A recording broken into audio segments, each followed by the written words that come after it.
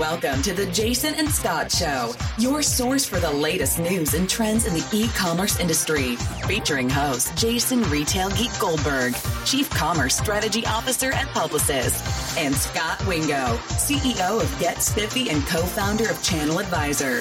Here are Jason and Scott. Welcome to the Jason and Scott Show. This is episode 198, being recorded on Thursday, November 7th, 2019. I'm your host, Jason Retail Geek Goldberg, and as usual, I'm here with your co-host, Scott Wingo. Hey, Jason, and welcome back, Jason and Scott Show listeners. Jason, we're at episode 198, and we have a really big surprise for everyone on episode 200. I'm giddy all over with excitement. I know I am too. Each time I say one of those big numbers in the intro, I'm like, oh my God, we're going to have to learn how to start saying the twos. It's like our Y2K day. Yeah. And for those listeners that haven't seen Jason give a live talk, he always talks about how if you enjoyed the talk, there's over, X hours of him out on the internet. And pretty soon you're going to be able to roll that part of your slide over to 200. I know. It turns out I've been lying because I generally round up to 200 hours in those live talks. And in preparation for our big 200 anniversary show, I did the math, and it's actually 176 hours of us. Okay. Close enough. We'll get there eventually. Keep plugging away. Yeah, we might tonight. Who knows? That's a lot of hours. Anyway, so Thanksgiving is only 3 weeks away. So we thought we would spend a fair amount of this episode looking at the holiday forecast. But before we do, being gadget geeks, we wanted to talk a little bit about that first. So you and I both had the fortune to get the latest new wireless ear devices. So AirPod Pros and Echo Buds came out. And everyone on Twitter was wondering how your experience with both of those went. So give us your review. Yeah. So I was super excited. They both arrived the same day. I don't know if Amazon stepped on the gas to make that happen or maybe Apple did, but that was coincidental. So I have to say that I like the AirPod Pros better than the Echo Buds for almost everything. And somewhat disappointingly, for my use case, which I mainly use these things as my phone interface for being on conference calls 8 hours a day, I'm not sure that either one of them are better than the original AirPods. Controversial. Yeah. So you don't like the noise canceling of the AirPod Pro? Well, so a couple of things, and I literally did a test. I recorded some audio files. So one thing, when you're using it as a phone interface, I don't like to wear both ear pods at the same time. Oh, you're that one ear guy. Because if I do one ear, I essentially have unlimited battery life because I can have one in for 2 hours while the other one's charging in the case, pop the charged one in, take the uncharged one out, and I can literally have these 8-hour blocks where I'm just on the phone. And any of these products work for that when you only wear one at a time. But none of them do noise cancellation when you only have one ear in. So for phone use, noise cancellation doesn't work. I do occasionally listen to music, and to me, the AirPod Pros sound much better than the Echo Buds. But I did test both of their noise cancellation, and the Echo Buds, which have Bose technology in them, definitely have stronger noise cancellation. They eliminate more background noise than the AirPod Pros do. Yeah. So one idea to solve your one ear problem is just to get two sets. You probably have 12 of these things at this point. So why not just put both in and then recharge and then switch every 2 hours? Yes, well, the dirty secret in my family is left to my own devices, I would have way too many sets, but offsetting that, my wife is very adept at losing them. Okay. So it's one of the rare things where like my strength balances out her weakness. When in most of everything else, it's the opposite. So your sets go to backfill her lost sets. It does seem that way. Cool. But I do. I feel like the AirPods are more comfortable. The Echo Buds are more in your ear, and it just feels like a big thing in your ear. I mean, fit's going to be kind of personal to everyone. But I tested the microphones because I was curious which one sounded better. And the AirPod Pros are basically the same as the AirPods on the microphone, which is a pretty good microphone. And it does a decent job of eliminating background noise. And it does a really good job, surprisingly, of eliminating wind noise. The Echo Buds, there's no stem, so the microphone is in your ear. And so not surprisingly, it sounds much worse. Yeah. Just that inch of closer to your mouth is helpful. But the Echo Buds are horrible in the wind, like almost unusable. Which for a Chicagoite seems important. Yeah, I am sometimes on my way to Starbucks while I'm doing these calls. So and as you know, I'm quite speedy, so I create a lot of wind just walking. You're like the Flash down there, so it's a problem. But I will say it is mildly cool in my house having the Echo Buds because I have so much of this novelty home automation around my house that with this thing in your ear, like just being able to like very quietly utter anywhere in the house, like, you know, to do something and have it happen does give you kind of a Tony Stark kind of feel. Yeah. I was kind of a little depressed by the Echo Buds because they do feel like having a giant ball of wax in your ears or something, and it feels heavy and like you don't want to move your head around or they'll pop out. They have these wings, but I just didn't. I think I lost them the second I opened the package. And then, I've been predicting that, it would be awesome to have Alexa in your ear like that.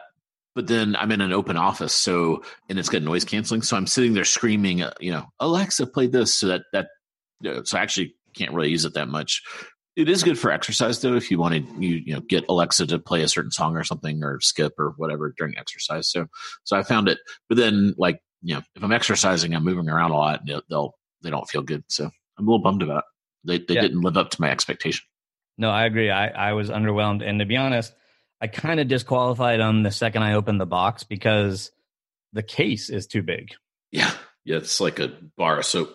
Yeah, I mean, I carry these things in my pocket all the time, and the Echo Buds case just wouldn't fit in my pocket. But that being said, on the last show, I did reference that I was installing a new gadget, which is Echo Control for my kitchen sink. And I've now successfully installed that. And as predicted, like, nobody needs this. It's easier to just turn on and off your water than it is to tell Echo to turn on and off your water. But I will say there were two things that use cases that I didn't consider that are kind of cool. Like, you can tell it, Echo, fill 2 cups of water. And it pours exactly 2 cups of water, which can be kind of handy for some things. And then my 4-year-old son thinks this is the greatest thing on the planet. The 2 cups of water or the whole thing? Sitting in the kitchen, turning on and off the faucet. Nice. Yeah, so it's a new entertainment device in my house. Cool. Pretty soon we'll just lose all use of our limbs, and it'll be like that in WALL-E where we're just in the chairs and just slurping sodas and talking into computers. I'm moving one step closer to that WALL-E vision of the future every day. Well, awesome. Thanks for the gadget updates. I think you are actually in big, beautiful New York City for this episode, which makes me wonder, any interesting trip reports? Yeah. I got to visit a few stores. I've actually been in New York last week and this week. And last week there was a big retail opening in New York. Nordstrom opened their flagship store in New York. So, obviously Nordstrom's based in Seattle. They kind of expanded on the West Coast. And they now have, this flagship store in the kind of heart of the retail ecosystem here in Manhattan. So it's a big deal to see what that store would look like. And while I would say it's a excellent implementation of a traditional department store. And so, it had a lot of cool, smart features. So there was a lot of personalization options. There's a lot of places where you could, buy your jeans and have them embellished like in the store. They have alterations while you wait, which is pretty cool. So they have like tailors on every floor, and you can actually watch the tailor like hemming pants and stuff. They They had some really, extravagant shop in shops. Like there's a really cool Nike shop in shop, a bunch of good restaurants, some nice digital amenities. They do same day delivery. They have a rich buy online, pick up in store experience. So a lot of cool stuff, but nothing that's going to sort of revitalize the department store category, I don't think.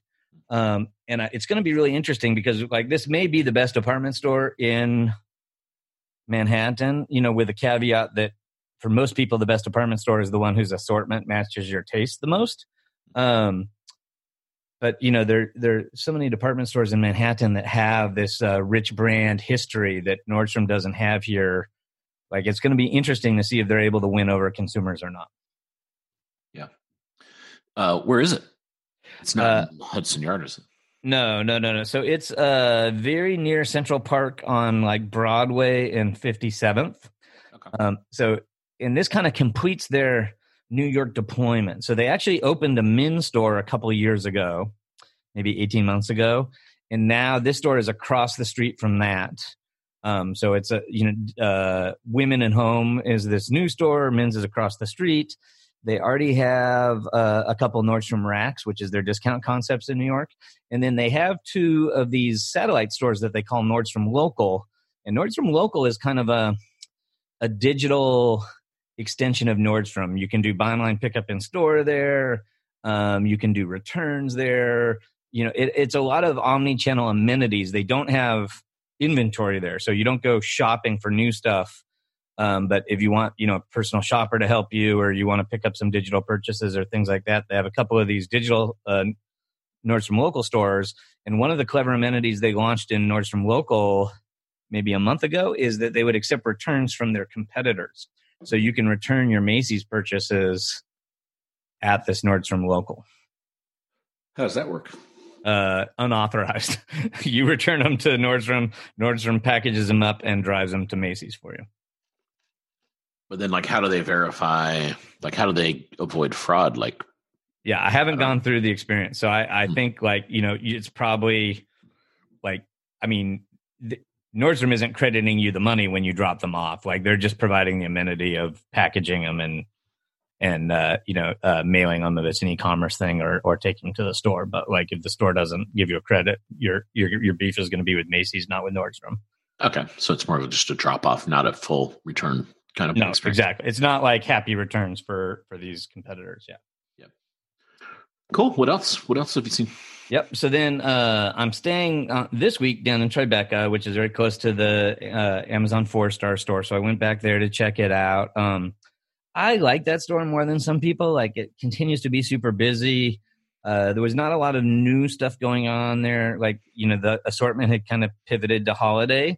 Mm-hmm. And I did grab you a Nordstrom toy catalog because I saw on Twitter that you didn't get one. So an Amazon one. I'm sorry. Yeah, an Amazon toy catalog. So, which is awesome. Kind of Thanks. Yeah, I heard it has a great Star Wars section. I look forward to seeing that. Yeah. I just got to figure out how to get it to you. Yeah, I like the 4-star store as well. It's got a cool. I've bought several things in there that I didn't know existed. And it's kind of cool to see them. I like the section where they have those exclusives that are kind of like the things they've gotten from Kickstarter. A lot of that stuff, I kind of want to touch it because I've had so many weird, bad experiences with that kind of stuff. So that's my favorite part of the store. It's got kind of a beta kind of a feel to it in that little section. Yeah, no, for sure. And my premise has always been that store and the bookstores are sort of Trojan horses. They're really Amazon device stores. And as the Amazon devices, that ecosystem gets more and more complicated, pun intended, with a broader assortment of Echoes and Rings and, and then all the stuff that works with them. It's super helpful to have a store to sort of show the cross-device experiences and whatnot. And that reminded me, so where I live in Chicago is within a mile of an Amazon bookstore. And that bookstore got remodeled last month. So I went back to it this weekend before I came here. And that's pretty interesting, too, because the original bookstore concepts like many bookstores, really tried to have kind of a third place feel. So there was a lot of soft seating where you could kind of sit and read a book and charge your phone while you're reading a book. And the one in my neighborhood had an Intelligentsia coffee shop. And the remodel, what they basically did is tear out all of those dwell time amenities to make more room for more Amazon devices.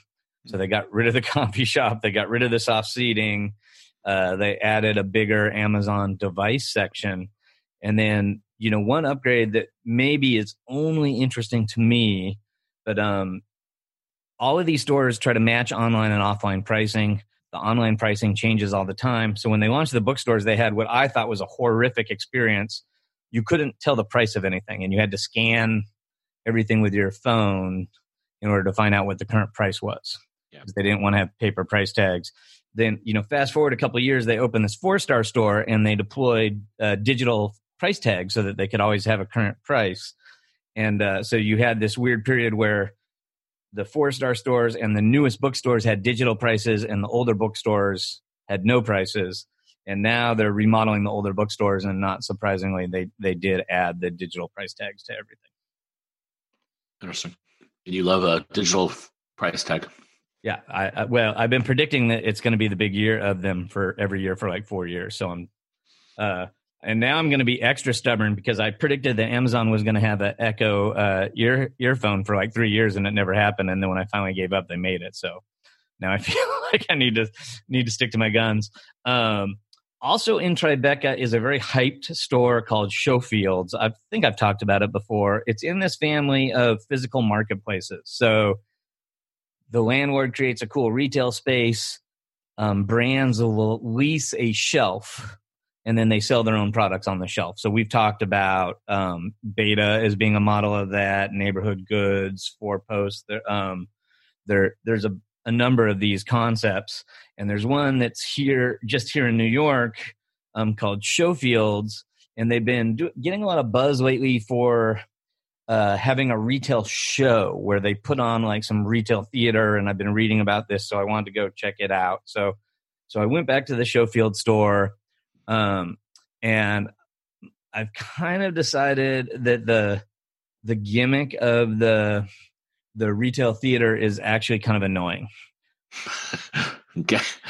So it's a 3-story store, with a bunch of pods and the usual suspects of all these like challenger brands that have rented a spot. So it's like the Quip toothbrushes and all that sort of stuff. Like there is a cool assortment of vendors in here that are selling stuff. I will totally give them that.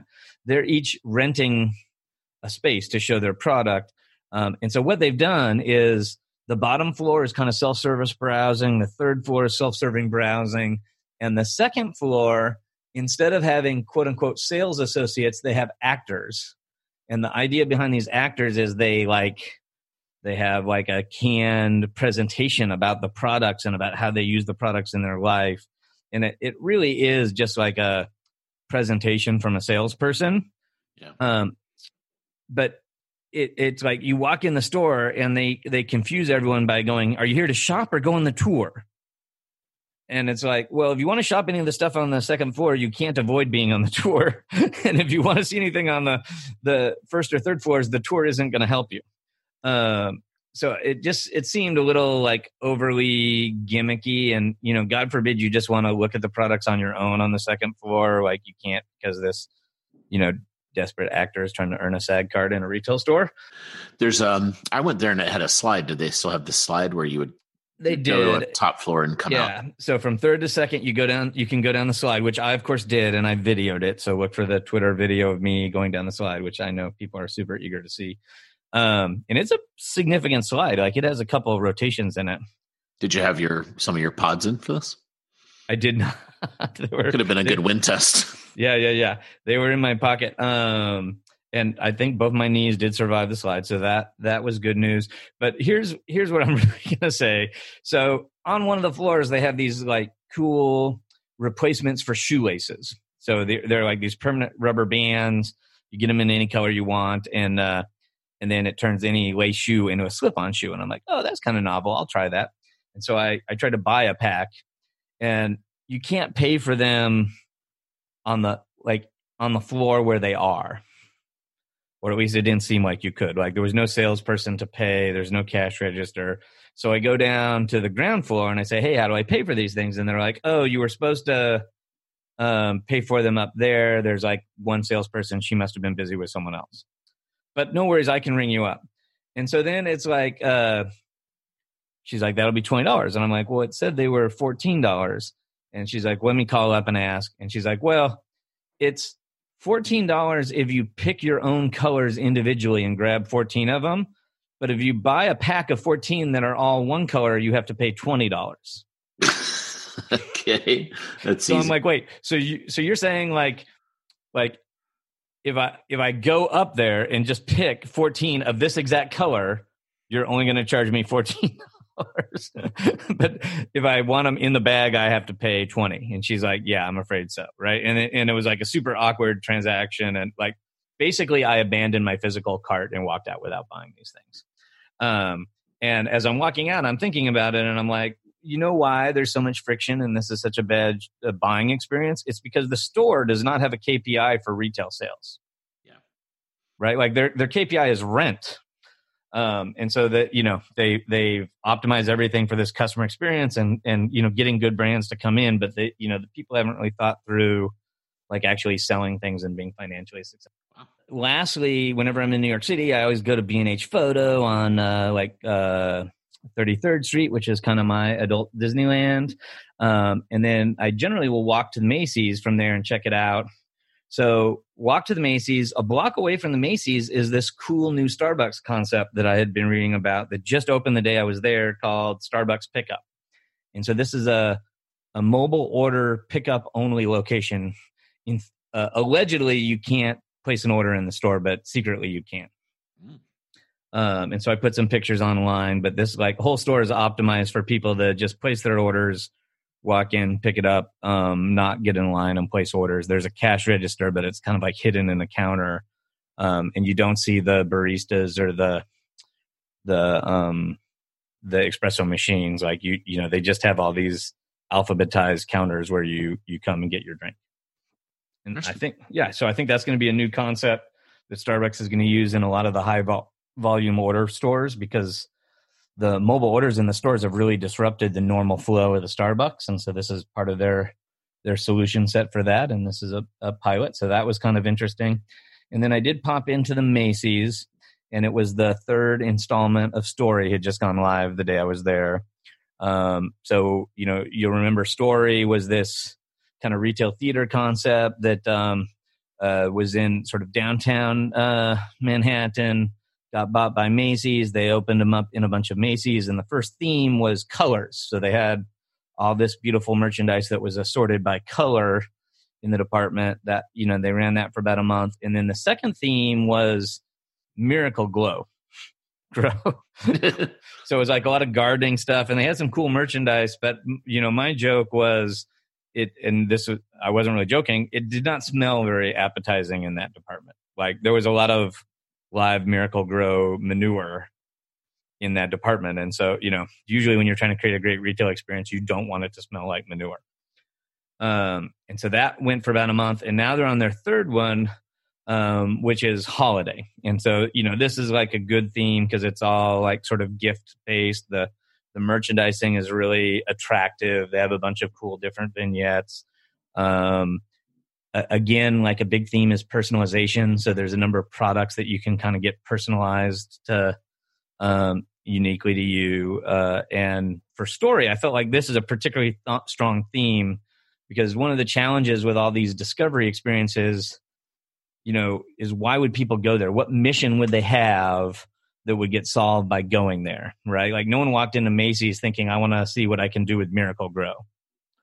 And so I'd argue that theme didn't have a lot of reason to go there. But the holiday theme, when you're just looking for gifts for people, seems like a much stronger, more cognizant theme. So I thought that was pretty well done. Yeah, I've always been a little skeptical of that, but my wife and daughters love that, and they'll just spend tons of time. They like the discovery aspect of the story, even inside the Macy's. So I think we did the Miracle Glow one, and then we've done the holiday one before, and it was good.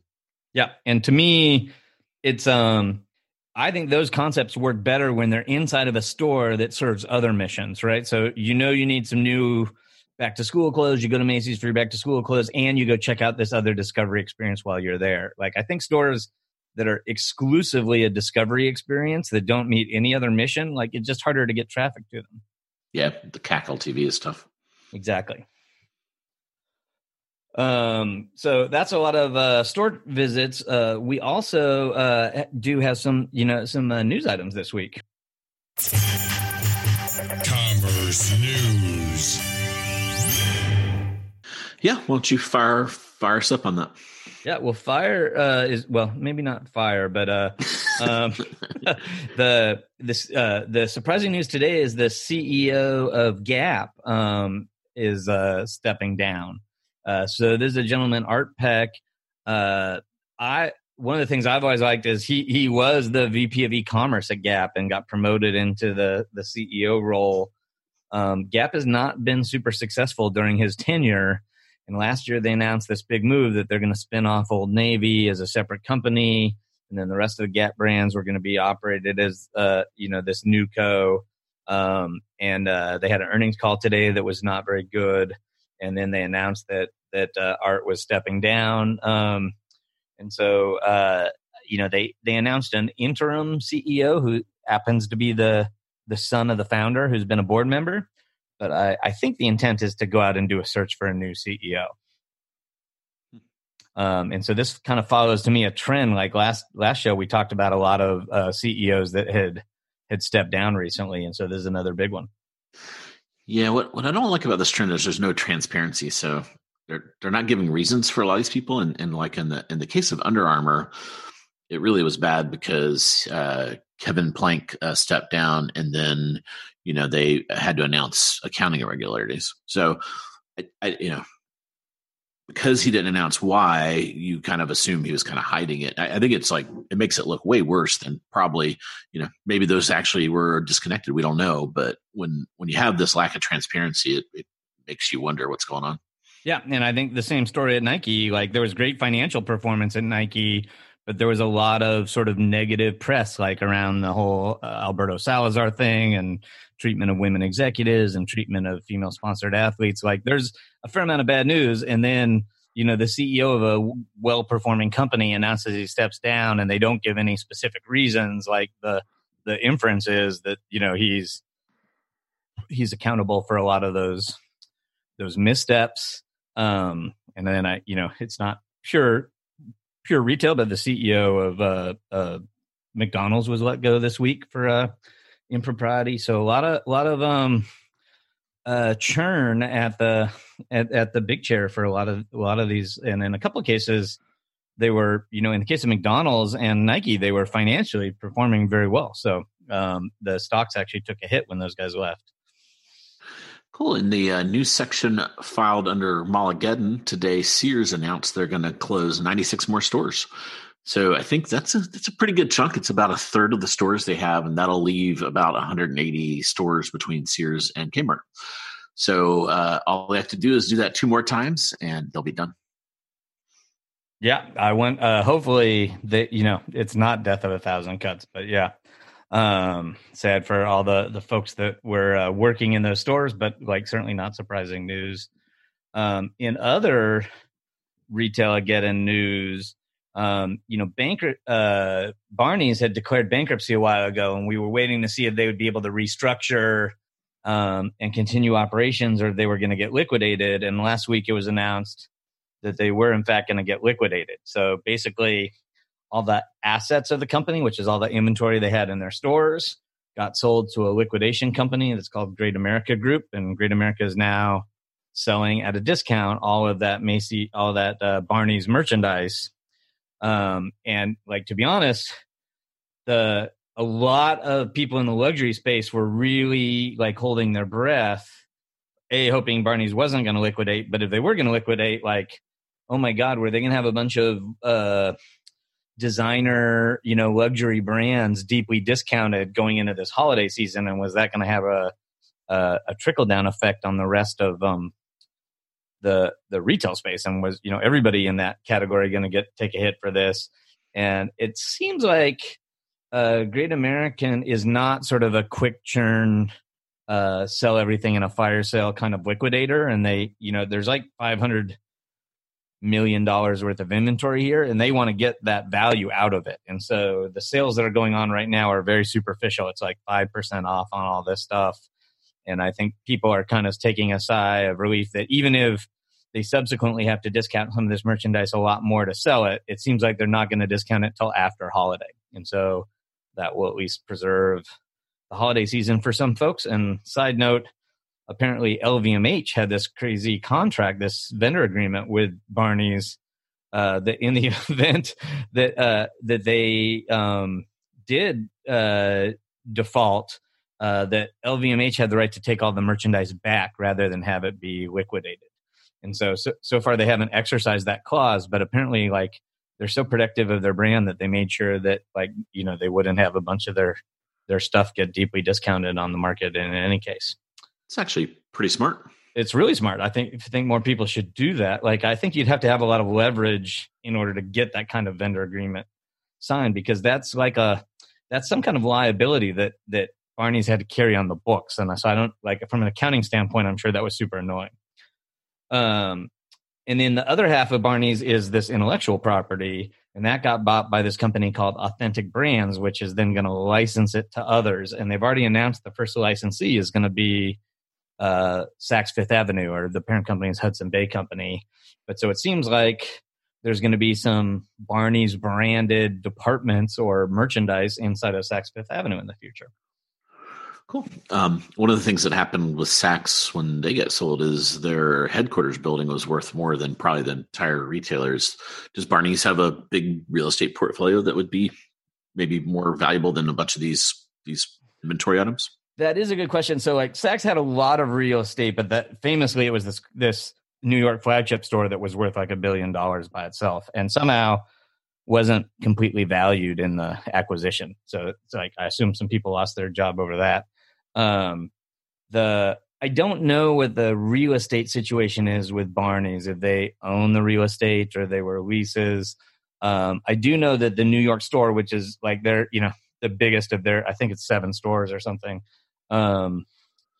is going to continue operations for like a year in some like diminished capacity. So it like at the very least, it doesn't sound like there's a piece of real estate that they're going to be able to liquidate quickly there. But we shall see. I haven't read about the specific real estate value yet. A little more sort of digital news. Profitero, which is one of the data providers that we talk about on the show sometime, did a pretty comprehensive price study going into holiday. And I was a little surprised by the results. Like, basically, they took a big shopping cart of products and priced, a bunch of different retailers on this big shopping cart, and there are like 12 categories of products. And Amazon was the low price in all 12 categories. Why does that surprise you? Well, despite the fact that Amazon's really aggressive on price, I actually don't think of Amazon as fundamentally a price leader. Like, I think of them as a fast follower. Like, I don't think historically, I don't feel like they've always tried to be the lowest price on everything, period. I think they've watched the competition and make sure that they were competitive on everything, and that they were the lowest price on some sort of keystone items that people tend to pay attention to. But this shows that either they've changed that strategy, or I was wrong in thinking that was their strategy, because it seems pretty clear that they are the low price guys going into holiday. Walmart was closest to them, and in a few categories was very close. But in other categories, there's like a pretty significant gap. And folks like Target had a pretty consistent price gap against Amazon. So it seems like this is another phase of the bifurcation where, you have the guys that are going for big assortment and going for super low prices, and almost every other retailer is going for some sort of more curated exclusive assortment and more moderate prices. So I just thought that was interesting. I'll put a link to the study. In the digital news category, Shopify launched a new amenity for their platform this week, which is their own email service provider. So now, for the first time, you can kind of natively run email campaigns in the Shopify ecosystem. Before this, you'd use a plugin to another ESP like MailChimp or Cheetah Mail or one of those. And now Shopify is getting into that space themselves, which a lot of Shopify users are super excited about because they felt like that was, it's a super important tactic for driving traffic to your store, and they felt like that was sort of a weak link in the Shopify ecosystem. And in fact, like based on some new data privacy rights over the last couple months, a lot of the other ESPs had kind of moved away from the Shopify ecosystem, and that seemed kind of surprising until you saw this announcement that clearly Shopify wasn't worried about it because they knew they were going to offer their own ESP. And the reason that's interesting to me is, you think about how Shopify is going to continue to evolve, and a lot of people talk about them being a potential Amazon competitor.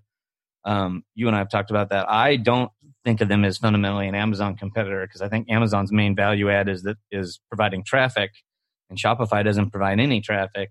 But I think this much more clearly puts Shopify in the marketing stack competition set. So, competing more directly with the Salesforces and the Adobes of the world.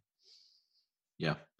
It kind of makes you wonder. So once you kind of add email capability, then, if you listen to customers, the next thing they're going to want is a more robust CRM, right? Because, just keeping a bunch of email addresses and hitting them with emails isn't good enough. Then you're going to want a segment. So then to segment, you're going to want to know, does Jason have a dog or a cat? What did he buy from me? And now you're kind of squarely into CRM territory. And then once you do that, then they've got an order management system. They're building warehouse management. They're building a Prime-like, fulfillment capability. So yeah, it's going to be interesting to see. They're kind of, I think more and more competing with those cloud guys than Amazon per se. Yeah, and for sure. And once you have that rich database of consumers and their preferences, you don't just want to email them. You want to buy the lookalike audiences on Facebook and all those things as well. So there could be all kinds of advertising activations in that stack at some point. And then last piece of news I want to comment on because it's been driving me nuts all week. Like 2 weeks ago, this research company, First Insight, published a study. And they picked an excellent clickbait name for the study. They called it Amazon Past Its Prime. And the conclusions of the study are that consumers are losing interest in Amazon. They're preferring Amazon less often. And in fact, the majority of consumers in this study prefer to do their online shopping at Walmart rather than Amazon.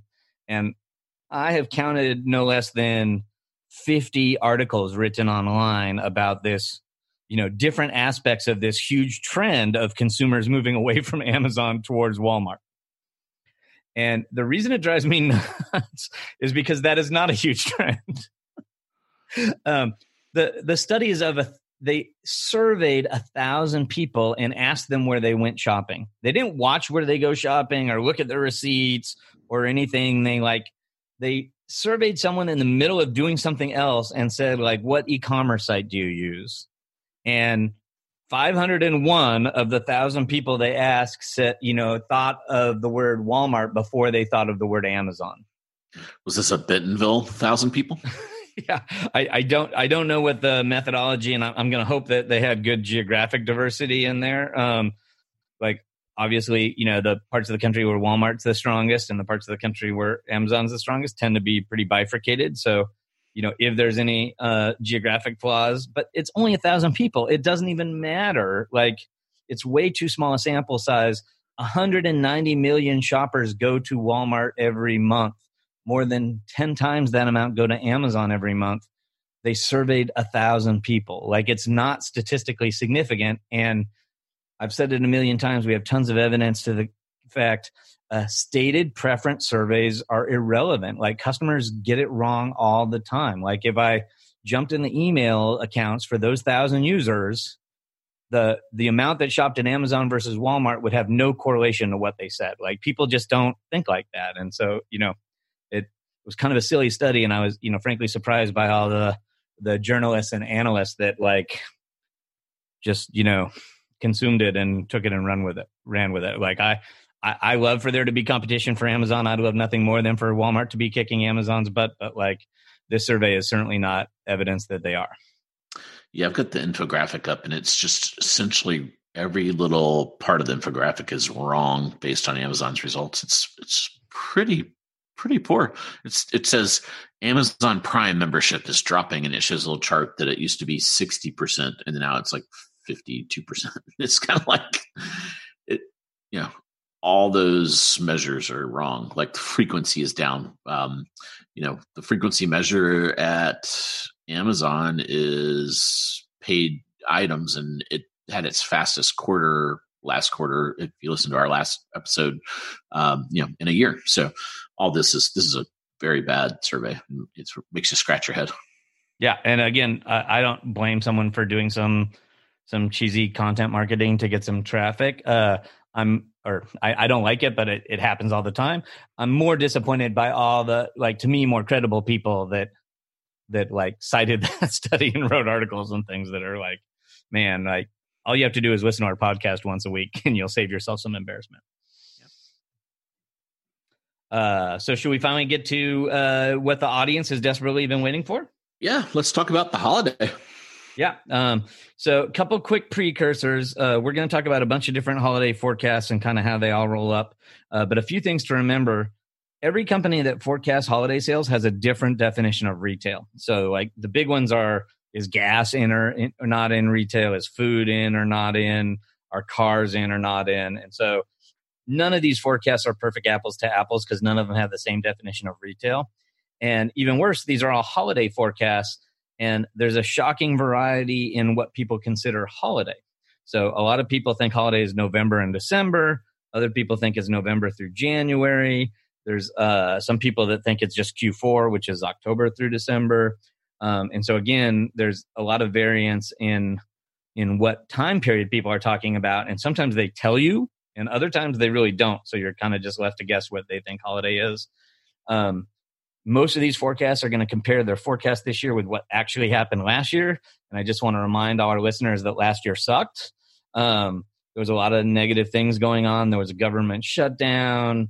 There was a complicated tax cut that people didn't realize, but was kind of in their monthly paychecks. The stock market took a big drop, and so consumer confidence was very low. And one of the things that we saw was that savings rate went way up. So people had less confidence, and they were saving more of their money instead of spending it over a holiday. So it was a bad holiday last year. And then this year, all those macro trends are more favorable. The economy in general feels more favorable. There's a couple negative things dangling out there. But one of the big infrastructure things this year is that there are significantly fewer days between Thanksgiving and Christmas. And when I first say that to people, sometimes they look at me funny because they think there's, the calendar is always the calendar. But remember, Thanksgiving falls on the last Thursday in November.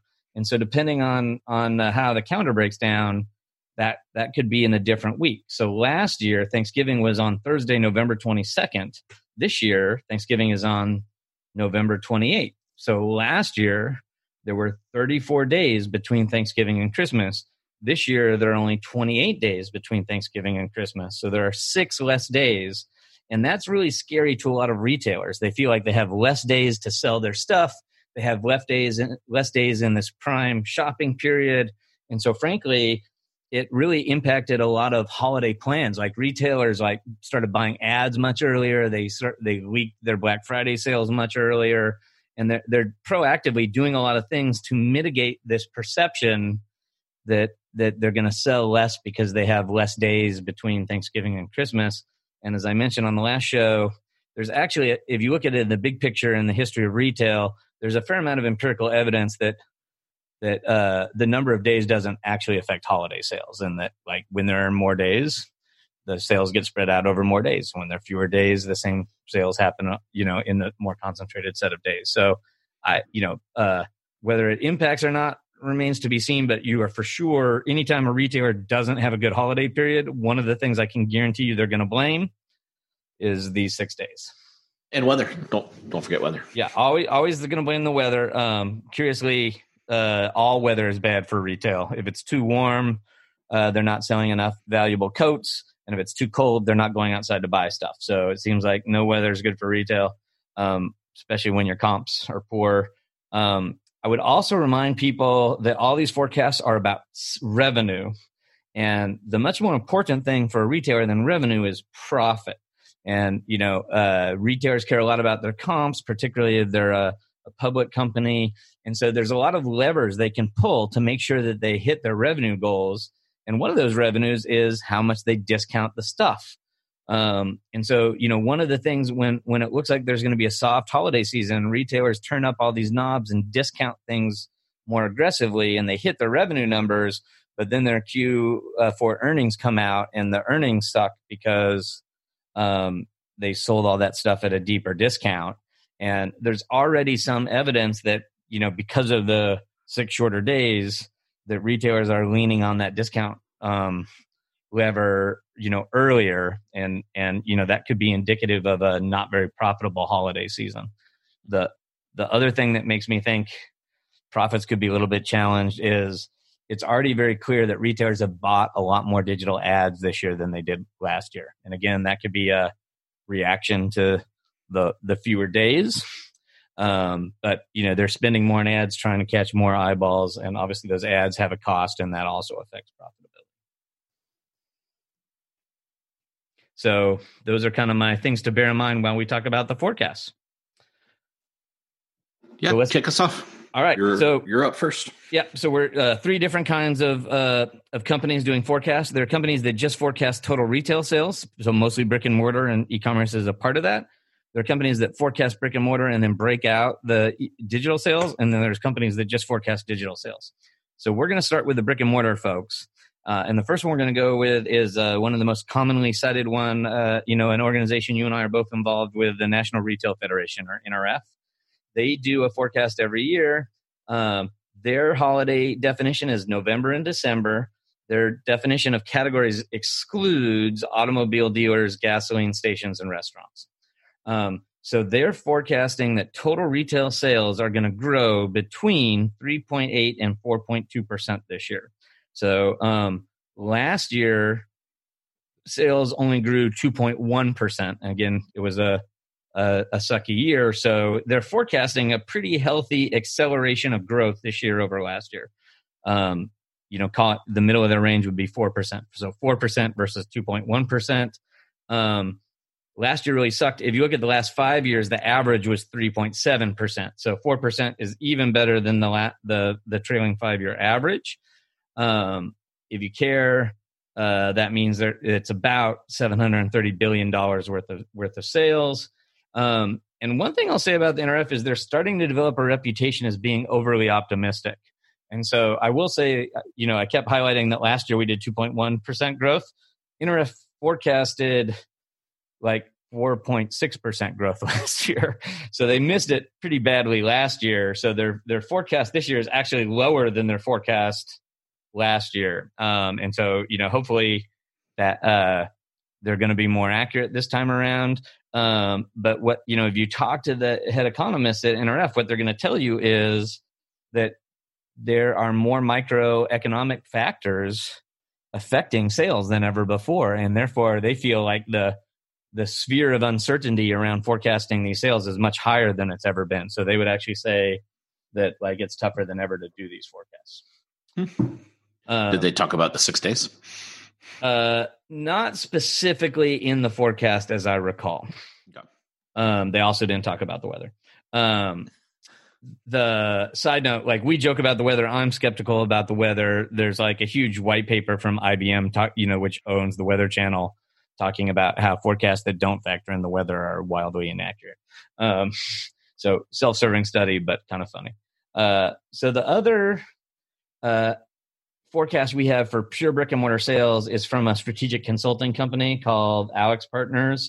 We'll put a link in there. Their forecast had a lot less narrative with it, but basically they're forecasting between 4.4 and 5.3%. So even higher than the NRF forecast. Their holiday period is November through January, and they don't tell you what product categories are in there. So 2 pure brick and mortar forecasts. One is about 4%. One is about, call it 4.6%. And, both of those are significantly higher than the actual sales last year at 2.1%. Cool. As the e-commerce guy on the show, I'll kick it off with the next two that have both offline and online retail. First up is Deloitte. We'll put a link to theirs in the show notes.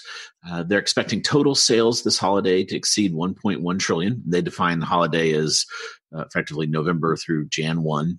And they're expecting offline or total retail to be in the range of 4.5% to 5%, which feels pretty hot or kind of on the high side. And then they're saying digital will be in the range of 14 to 18%. And that would be up from last year's forecast of 11.2. And then they're looking at about $1,500 per household, for holiday, which, is pretty robust. I think that includes mostly high spenders in that category. Yeah, I think I saw something where like the high spenders spend on average $2,000 per household, but like they account for the majority of spending. Awesome. And then I wonder. So it's too bad you've bought all your gadgets before November, because maybe they'll count November so that you could nudge that $2,000 up. Yes, I'm frequently accused of having a very narrow window between desire and fulfillment.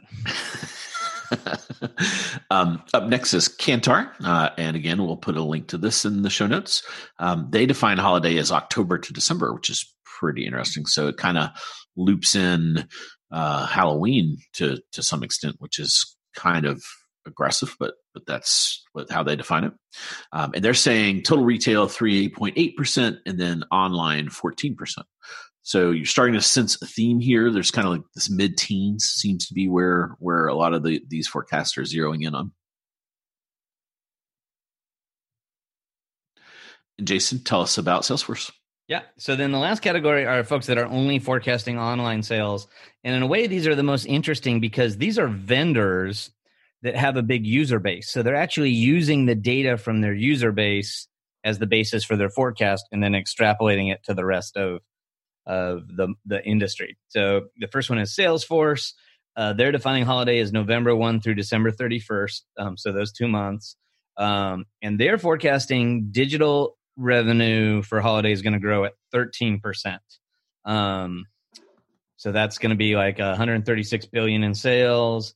And, that's a pretty robust forecast. One of the things that I like about Salesforce is they actually have a live dashboard that runs over the holiday period where you can see what the latest trends are in real time. So I'll put a link to their holiday hub in there as well. And then a forecast we've used a lot on this show is from Adobe. Again, Adobe has a bunch of products that are used by e-commerce sites. And, in particular, they have an analytics product that's used by a lot of e-commerce sites. So they see a pretty big chunk of e-commerce sales, and they use that to base their forecast on. They're defining holiday as November and December, and they are forecasting 14.1% online growth, which is $143 billion based on their definition of retail. So a couple healthy forecasts for online sales. Cool. So if we kind of summarize everything and look, we come up with online, the average of the forecast is just north of 14%. The range is between 13 and 18%. And if you recall, the setup from Amazon was pretty robust. They're growing at like 22% in third quarter. So I kind of feel like even this is a little conservative because just Amazon alone being half of e-commerce, if they can do 20%, then that would imply the rest has to grow at like 10% to kind of get to this 14%. So we'll have to see, but I feel like these things are a little on the conservative side, but we'll see. The interesting thing is we used to rely on ComScore for kind of a, how did we do last year? And they've stopped, as best we can tell, would love if any listeners know otherwise, they've stopped kind of rounding up the entire holiday. They'll talk more about certain days and trends. They're not out on record saying 2018 was X percent. So that used to be our go-to. So there is no really good one source for how last year was. So, it's hard to compare that to how last year was. I feel like it's 2 to 3% higher than kind of like what we saw last year. But, there's no clear data point out there. And then Jason, why don't you summarize total retail? Yeah. So kind of the average of the four total retail forecast is like 4.35%. The range was like 3.7 to 5.3. And again, last year was 2.1. So very healthy total retail growth this year versus last year. And again, last year was a pretty down year. But these forecasts are all, slightly better than the 5-year average. So that's potentially a good thing on the revenue side. Again, if I were betting, I don't think it's going to be a phenomenal year on the profitability side. I think, there already have been a lot of tariffs, and the retailers and the manufacturers seem to have eaten the cost of the tariffs because they haven't really, been priced in. Prices are pretty competitive, as we saw from that Profitero study. There's a bunch of studies that people are spending more on ads and discounting earlier. So, I think we may goose the top line and not have a phenomenal bottom line, but I would love to be wrong on that. But that is going to be a good place to leave it because I feel like we've used up a little bit more than our allotted time, but hopefully it was all valuable. And if you did find it useful, we'd love it if you jump on iTunes and finally give us that 5-star review. If you have any further questions or want to chat about anything we talked about tonight, as always, hit us up on our Twitter accounts or leave a message on our Facebook page. And Scott, it's always nice chatting with you. You too. Thanks, everyone. We really appreciate it. We hope you're locked down with all your holiday pricing strategies, your inventory. Everything's locked and loaded. We've got Singles Day, which is going to kind of kick it off here coming up next week. We'll keep you posted on what we're seeing out there in e-commerce and retail land. And in the very near future, our very special 4-year anniversary 200th episode. So be sure to catch that one. Until next time, happy commercing. You've been listening to The Jason and Scott Show. For all the latest news and trends on e-commerce and shopper marketing, subscribe to us on iTunes or visit www.jasonandscott.com.